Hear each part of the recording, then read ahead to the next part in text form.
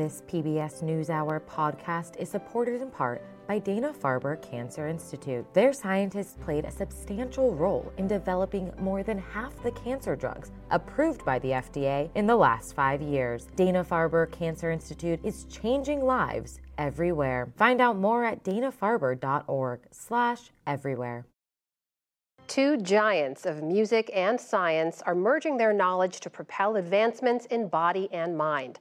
Researchers, therapists, and artists from around the world gathered to explore what's known and what's yet to be discovered. Jeffrey Brown takes a look and a listen for our ongoing arts and health coverage on Canvas.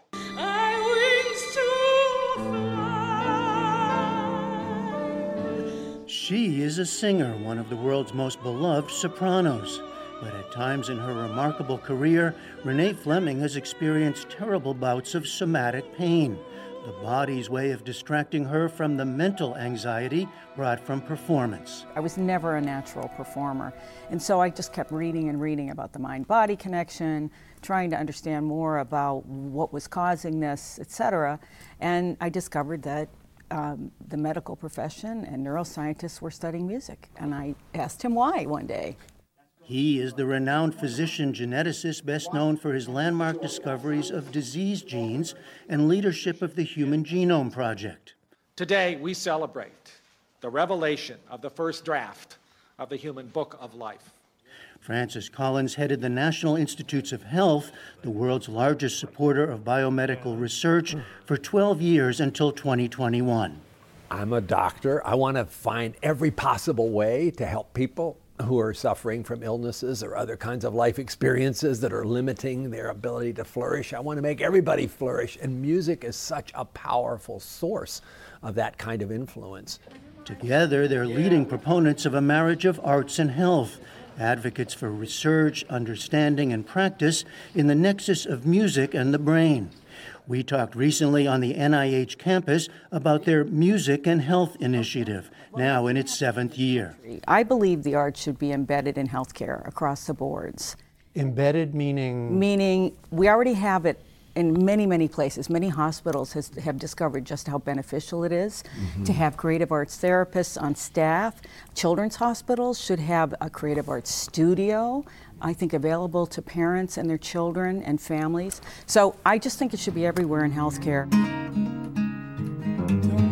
It's a growing movement, one we've been reporting on around the country, including neuroscientists at Johns Hopkins studying music's impact on dementia patients, a hospital at the University of Florida incorporating arts into its care, individuals who suffered traumatic brain injuries, like former Congresswoman Gabby Giffords, playing the French horn to help rewire her brain and rebuild her ability to speak. Our understanding of the brain's connections and responses is still in early stages, Francis Collins says, with projects like the NIH-funded Brain Initiative helping show how individual circuits connect and respond.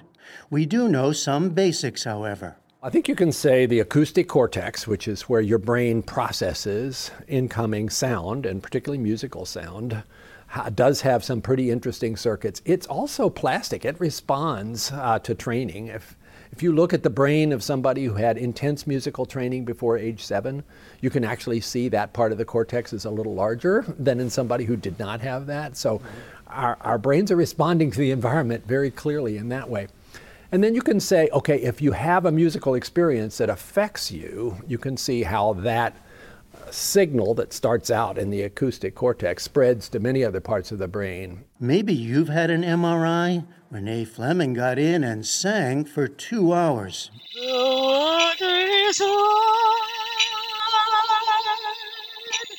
When I show this video to people, I always say, well, no Grammys for this performance.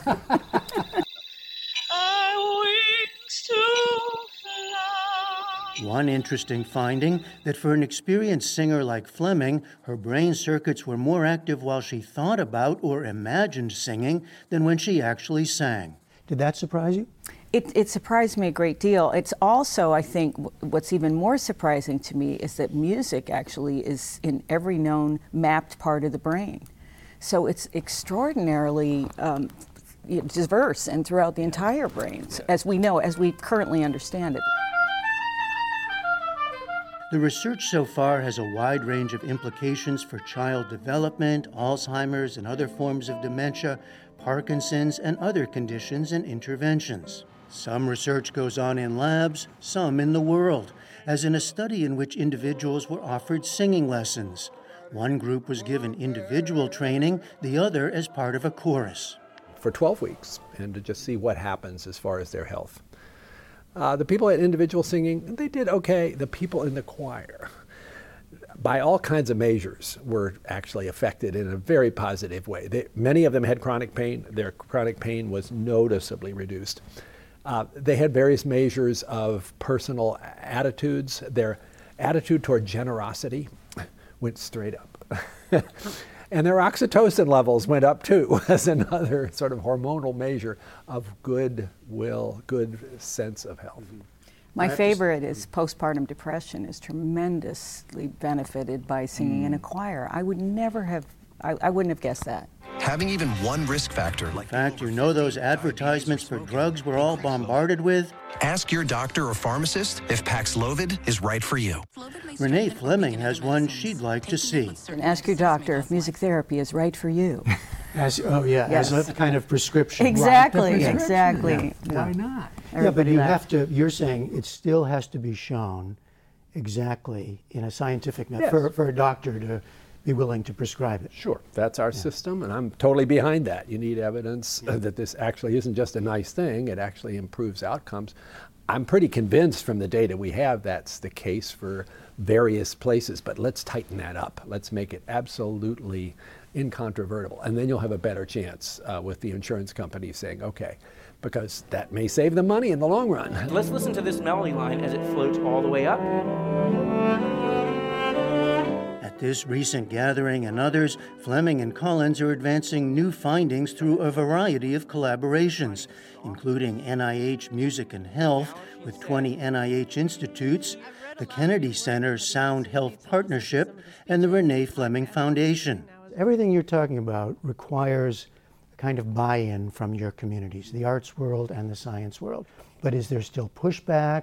There's a bit, but I think we're getting some real momentum going. It doesn't hurt that scientists are also musicians, at least many of them are.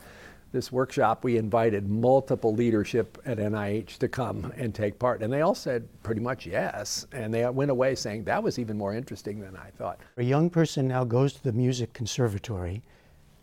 You want them to study therapy, science, health? Well, these would be divisions within a conservatory or university, but there's definite buy-in now. But when I started, people were saying exactly what you're saying as well. We have too much to do already with what we're doing in terms of presenting, and we're strapped, and the funding is difficult, et cetera, et cetera. But I think pretty much everyone's on board now because we're community service providers. So I think people who run performing arts organizations and conservatories are starting to see the benefit of it. No storm can shake my inmost calm. And these two don't just talk about bringing their disciplines together, they've been known to give it literal form. As amateur musician Francis Collins accompanies science-fascinated Renee Fleming. Keep from singing. For the PBS NewsHour, I'm Jeffrey Brown at the National Institutes of Health in Bethesda, Maryland.